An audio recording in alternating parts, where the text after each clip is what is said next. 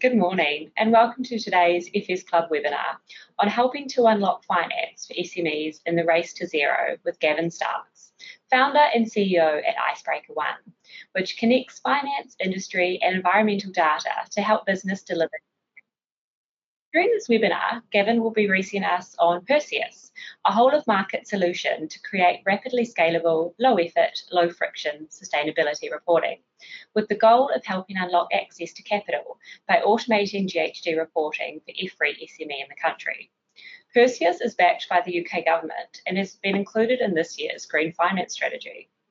Gavin's work spans data infrastructure, policy, science, media, communications and innovation, including as co-chair of the Open Banking Standard, founding CEO of the Open Data Institute, advisor to the Financial Conduct Authority, and many more. He regularly provides strategic advice to governments, regulators, and intergovernmental organisations around the world. And Gavin's fun fact is he converted a century-old cargo ship to liveaboard and built a cooperative historic harbour on the Thames to put it on. Now, if we haven't met yet, virtually or in person, I'm Charlotte Dorber-Ashley and I manage the FS Club for ZM. I'd like to warmly acknowledge our very generous sponsors who enable us to continue to bring you a wide range of thought-provoking content across finance, technology and economics. As usual, the slides for this presentation are publicly available on our website and in the chat box. We'll record this session and it will be available to watch on our website within 48 hours. And we're holding a 20-minute Q&A session after Gavin's presentation. So please use the GoToWebinar chat facility to send your questions in to me, and then I'll feed them into the conversation. Now, without further ado, it's my pleasure to hand over to you, Gavin. Thank you, Charlotte. Let me just share my screen here. There we go. So, welcome everyone. It's good to connect with you today. As you heard, my name is Gavin Starks. I'm the founder of Icebreaker One. We're an independent non-profit really focused on the data infrastructure behind net zero. But I wanted to start today with maybe a bit of an existential question about why we are here.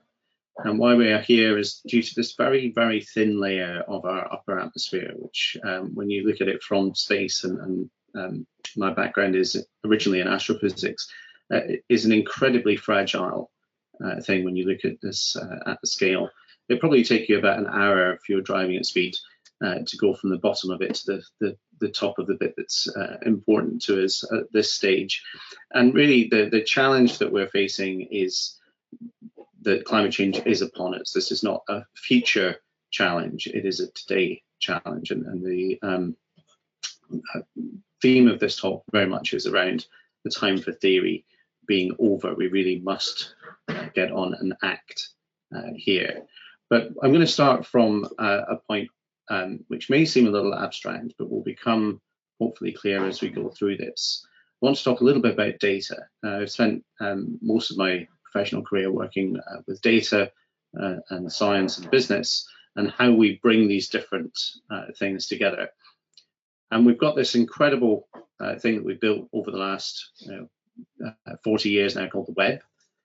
And when you look at building data ecosystems, there's a huge economic return in those benefits. And we've seen this just from a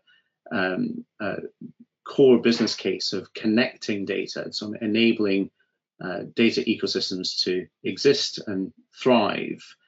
We can see huge returns. And we can also point at, more than half the world's data is unused, it's dark data. So just from an investment case here, making more of our data is a really good idea. But the way that we tend to have done this in the past is we try and put it all in one place and put a kind of paywall on it. And that's really not the way that we need to solve a multidisciplinary challenge, because the challenge here is we've got to sustain over 8 billion people while hitting peak everything everywhere all at once.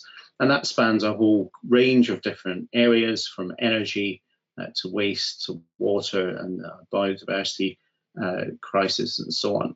So we've got this massive set of systemic challenges. But fortunately, we've got some prior thinking here. And this is actually from Thinking Systems from Donella Meadows, believe it or not, way back in 1993, which is missing information flows are one of the most common causes of systems malfunction. And adding or restoring information can be as powerful and easier to do in many cases than rebuilding our physical infrastructure. So you'll see a theme here of how can we use what we've got more effectively and more efficiently? How can we connect it using the web? Obviously, when this quote was written, the web was only just in its infancy. And so the challenge then when we come and look at this, and we're in 2023, some considerable pace forward, there are now more people online than existed when I was born, and there's more machines online than people. So we've got this digital first world that we're already living in. And so it's very difficult to see when you're in the middle of an exponential change, because when you're looking at short term, it's not easy to see. When you look at long term, you think, oh, that was something that was changing very quickly.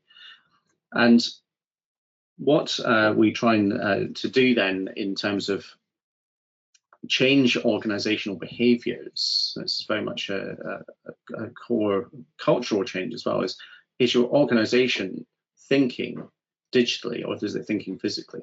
And most organizations that we've worked with tend to be working very much in the physical world, and they're very early still, even though we're decades into the web revolution, they're still quite early in terms of digital thinking by default. And again, this idea of centralizing everything before we can do any work is prevalent across most organizations, when we need to think of it in a more decentralized and distributed way. And so when we think about data, data is never about technology. For me, it's not the new oil. Many metaphors there that we definitely don't want, particularly when we're talking about climate change. But really, data unlocks business value, but critically, data increases in value the more it's connected. And that's, again, a theme I'm going to come back on throughout this. And when we look at where we are today in this kind of systems thinking world, we can't, the usual sort of trope of we can't manage what we don't measure, but we can't act on what we don't trust. And so bringing stability and trust to data sharing will enable the market to invest. And again, let's pick on some examples there. So open banking, which I was fortunate to co-chair the development of, really, for me, embodied the principles of the web in a regulatory instrument. And what it did there is it mandated that the banks must be interoperable, not just technically interoperable, so you can exchange information between banks and between banks and application vendors like accounting packages and so on, but legally interoperable. So there's a liability transfer, there's data rights addressed, and there's all of the non-technical things addressed in that. And because we open source the standard, it's now been copied in over 80 countries. It's a $20 billion market, and there's hundreds of fintechs just in the UK using the standard now to share information. And so there's data portability and sharing at market-wide scale. It is secure and it is protected, and it protects the rights of all of the actors in the middle there. And the reason I mention that is it's a really good blueprint upon which to build. So when we look at the net zero data ecosystem, we've suddenly got this world where finance needs information, not just from the financial economy, but from the real economy. So my preamble there saying, well, look, we've got data everywhere coming at us from sensors, coming at us across the web of data, if you like. That data now needs to come into the financial sector in a way that we can trust. And I'd say there's a crisis of trust right now. We need information in from the energy sector, from the water sector, from transport, the built world. That needs to be modeled into everything from demand response to looking at risk modeling and exposure modeling, and looking at where our stranded assets are and so on. And if we can't trust the data in, how are we going to make financial decisions? And there's a kind of argument here as well. It's taken us many centuries to get to the point where there's a decent audit structure around finance. And that's just one type of data, just money. And that's taken us a very long time. Now we're seeing hundreds of other pieces of data coming into the financial markets from the real economy. Why is that happening? Well, it's not just that it's people are thinking it's a good idea, it's regulated. It's becoming more and more regulated. So the regulators are mandating reporting for large companies and for the financial sector itself, and particularly with the banks. And when you look at this ecosystem, If anyone actually has a good understanding of the entire greenhouse gas reporting ecosystem, hats off. It's incredibly complex. There's always something new coming to market. But at one level, we could look at this as there's a top-down mandate coming from governments around the world, informed by the climate science and the IPCC, being turned into standards and frameworks for disclosure and reporting, and whether that's carbon disclosure projects or the work of the IFRS and ISSB. Again, acronym soup here, but the International Sustainability Standards Board is working towards global standards for sustainability reporting.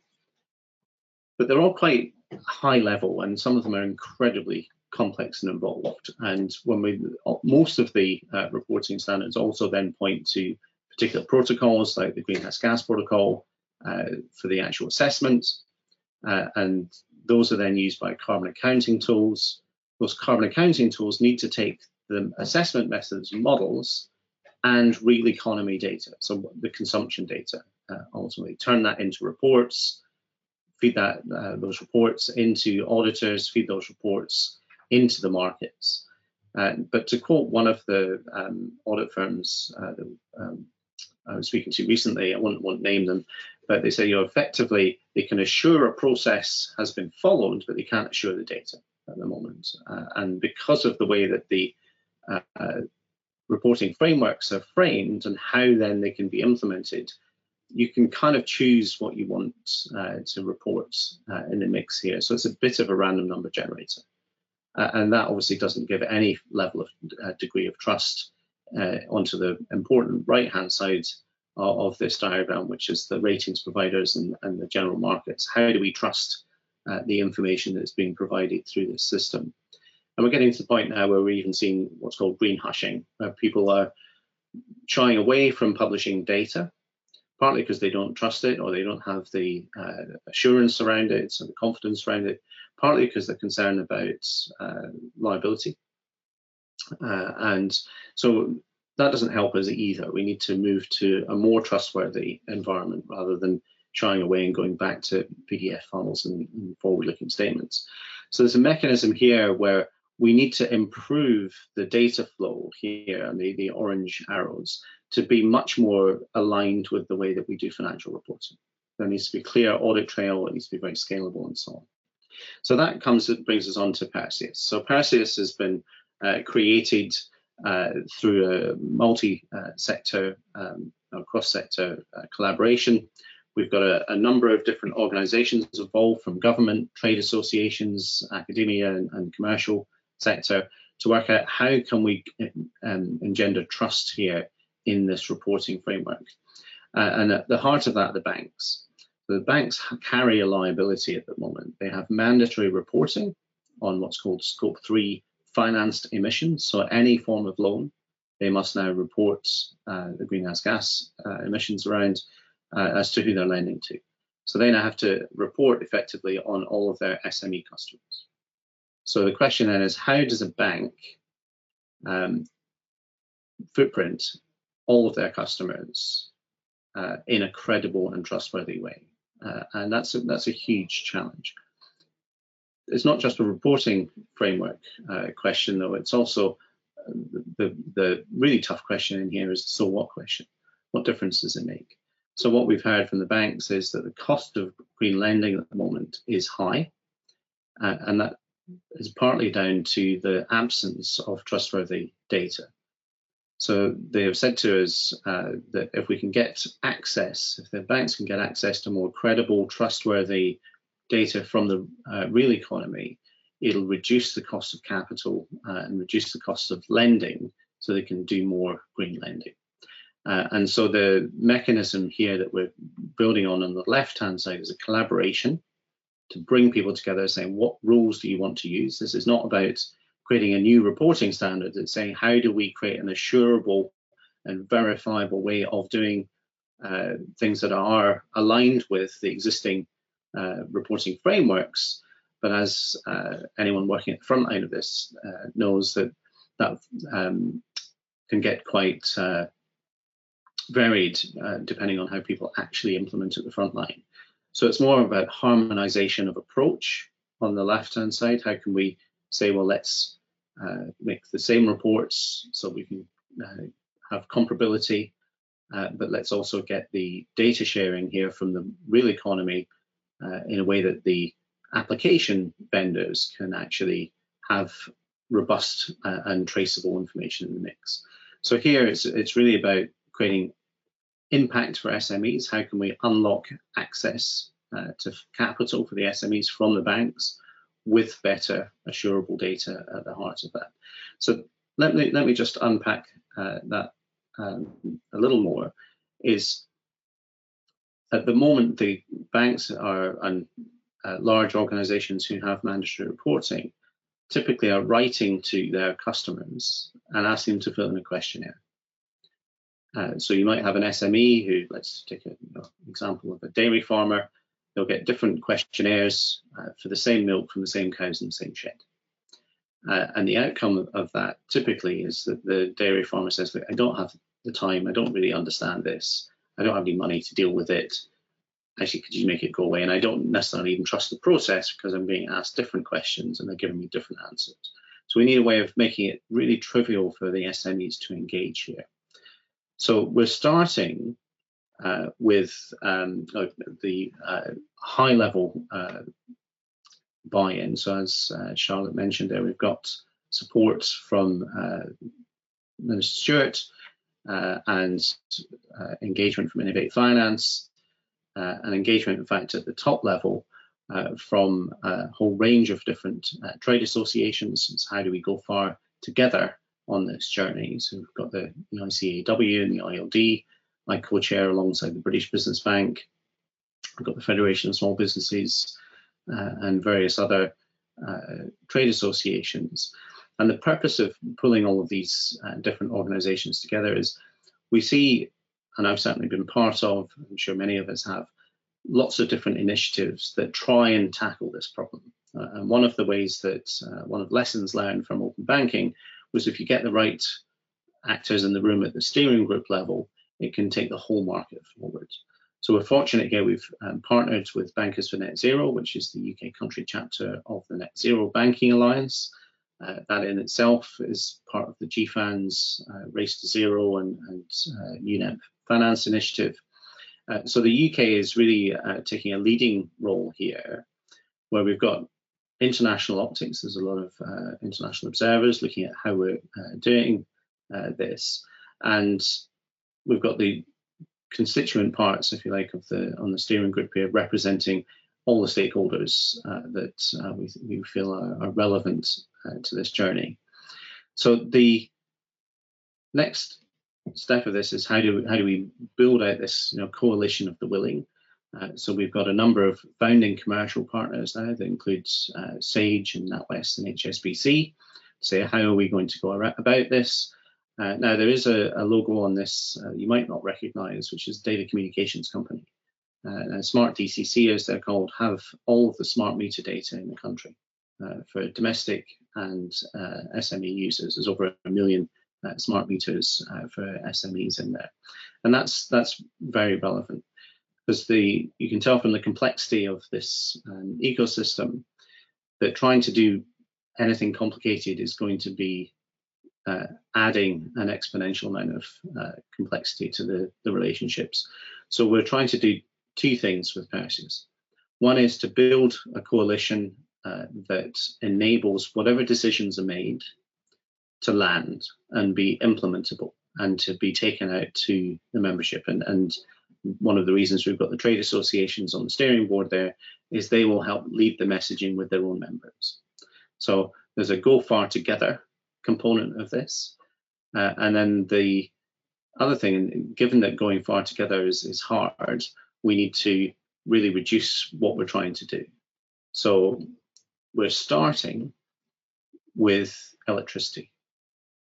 It's not the end point, it's the start point.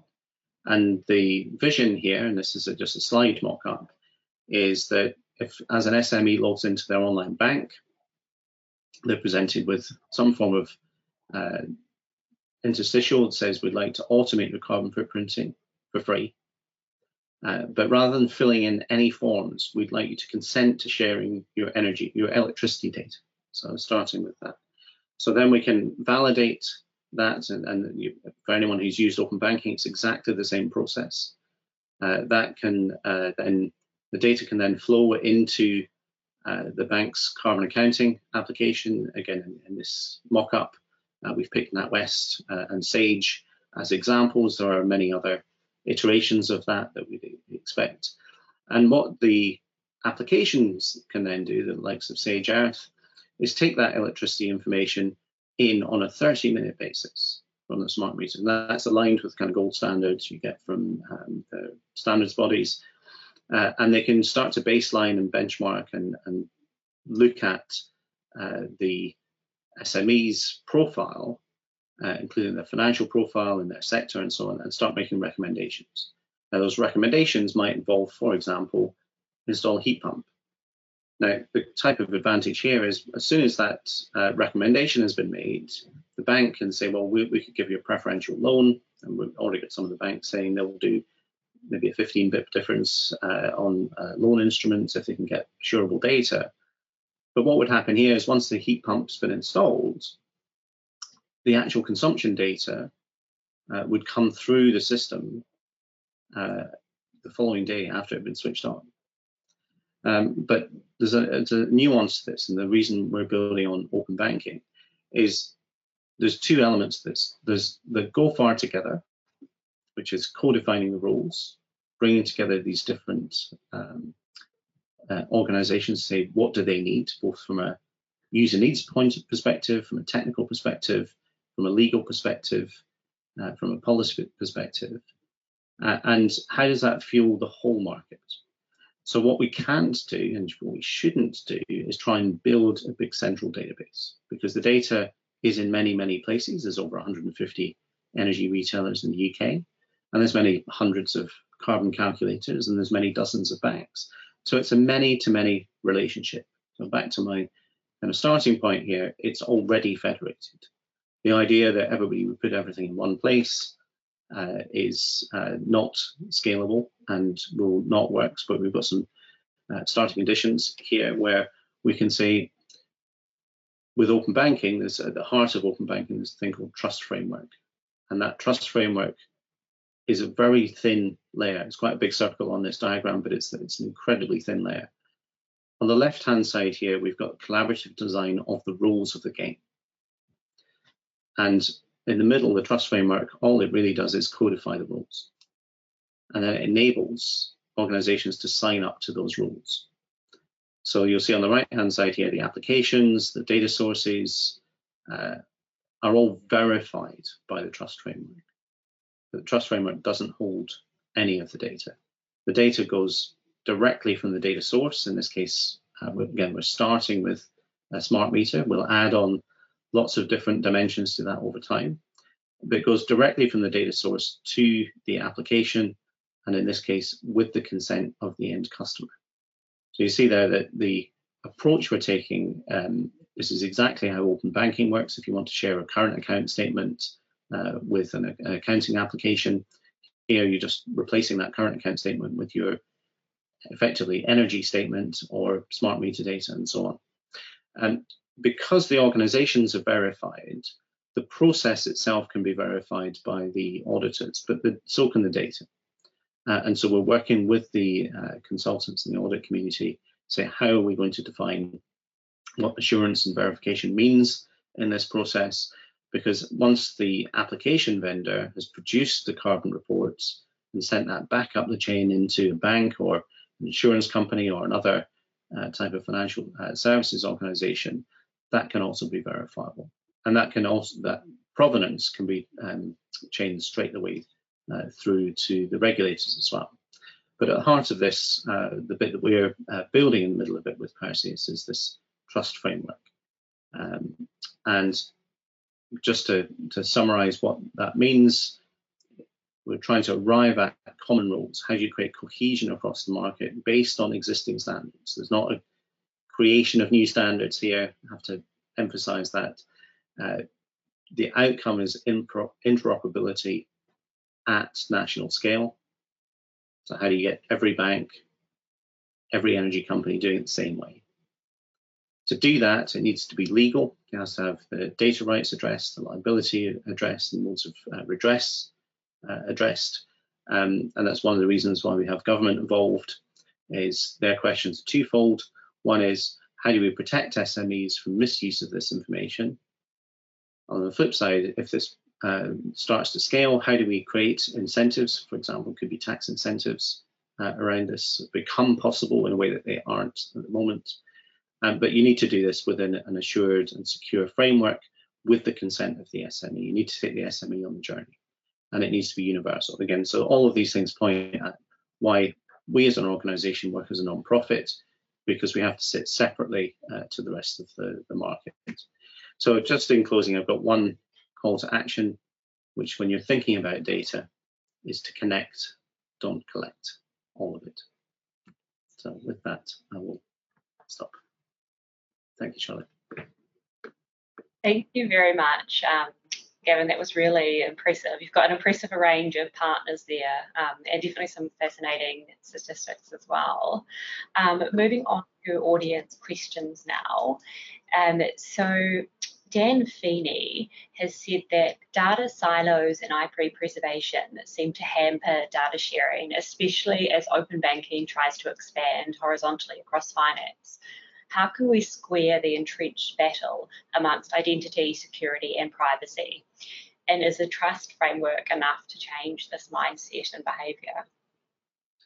That's a great question, and I think just reflecting on the success of open banking, I think one of the reasons open banking has been successful is got, again, nothing to do with technology.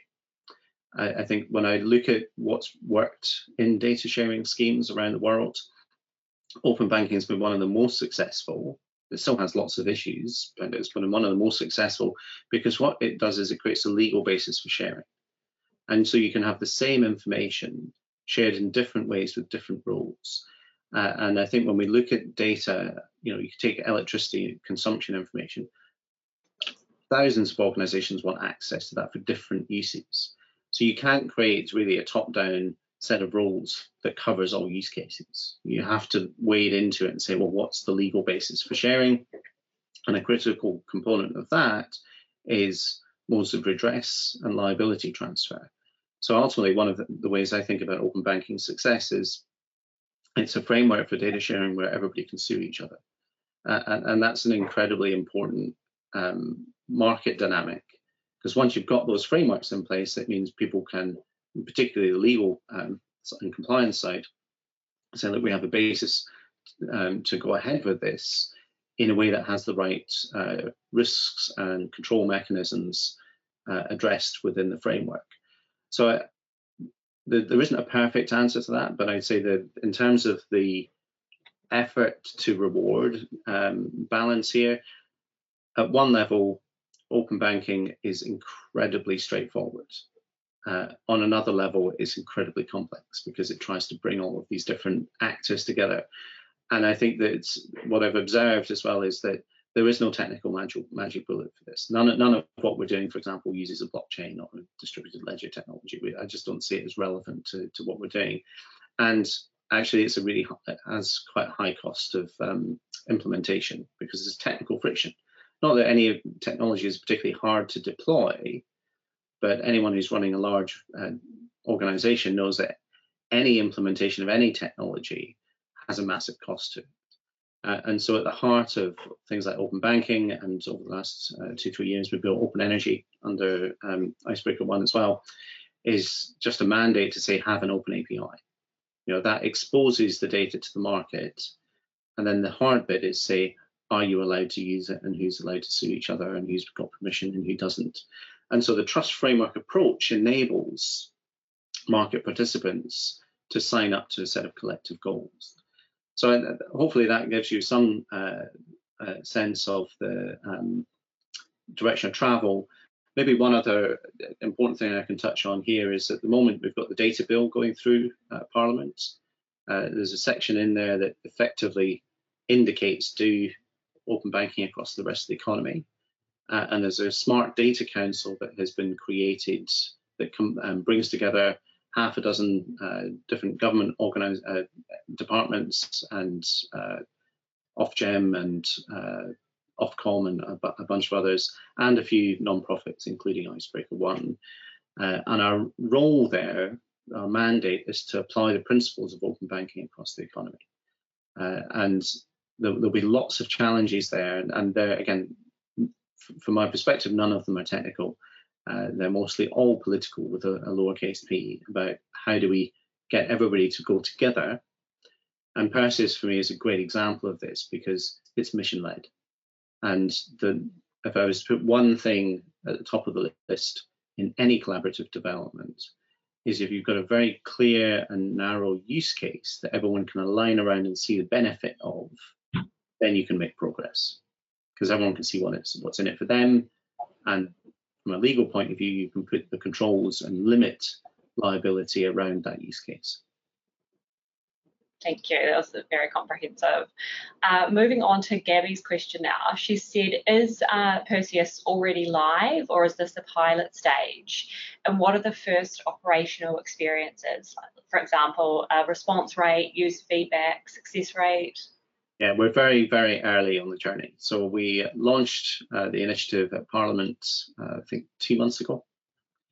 So we've been moving incredibly quickly this year. The ambition is to build a demonstrator by COP this year, so that's in December, which is incredibly quick from everybody's perspective, including ours. But it comes back to the start of my talk, the time for theory is over. We've just got to get on and act. So a lot of the lessons learned we're bringing to this is to say, look, we have many thousands of unknowns. The way that we're tackling that is we've created, obviously, the top level steering group. We've also created 5 advisory groups, which cover the user needs, the technical needs, legal and data rights, communications, and policy. And those advisory groups are populated with the users, so the banks, the carbon accounting applications, SMEs themselves, bits of government, and so on. So the practitioners are co-designing what they need, and our role as a non-profit in the middle of that is to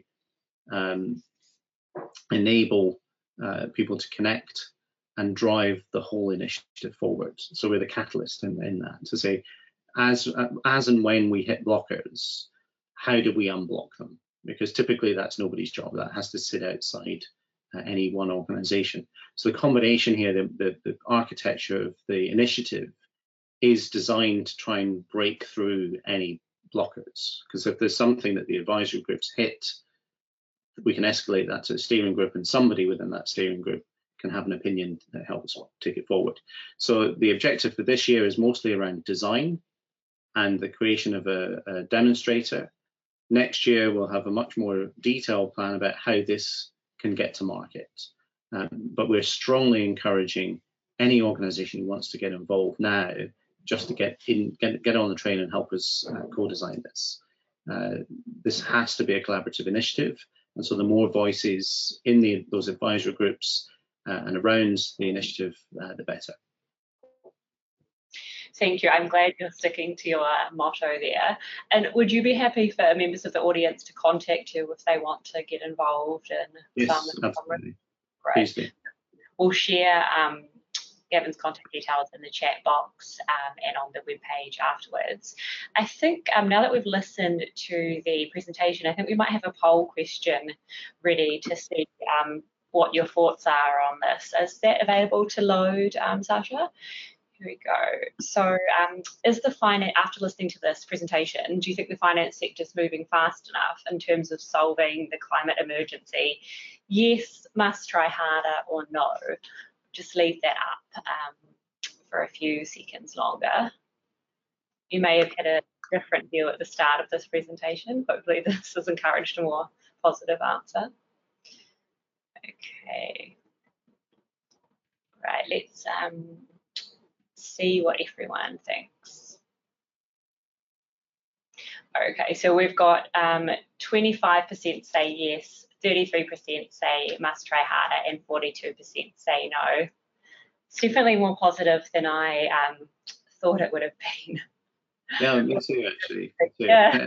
One of the challenges, I think, in all of this is the link between capital deployment and risk.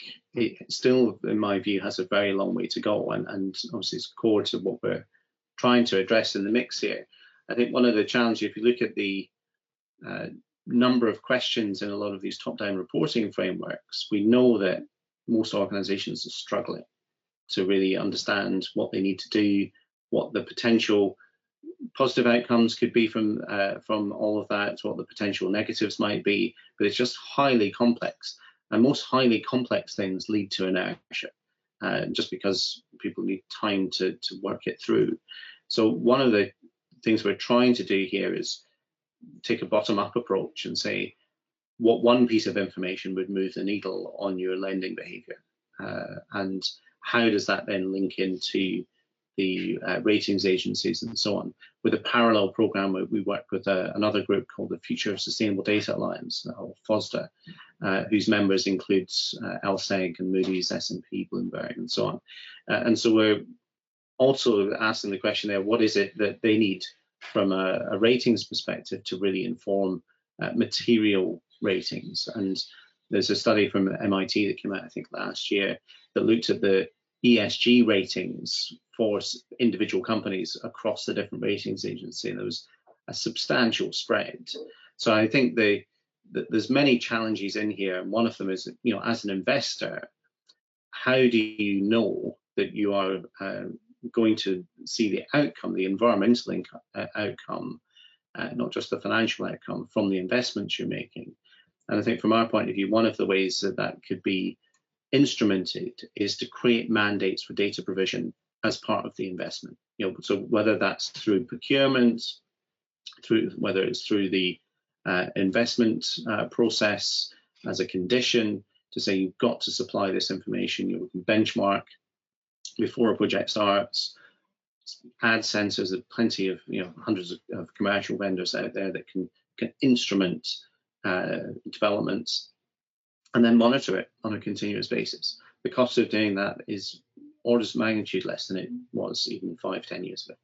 So we're in this very different environment now where there's a lot of potential, and equally a lot of people don't want to measure things because it's going to tell them things they don't want to know. So I think it's a lot of tensions in the mix there, but yeah, I was very encouraged to see so many people saying either yes or must try harder, but I would agree with a lot of the no's. We've got a long way to go yet.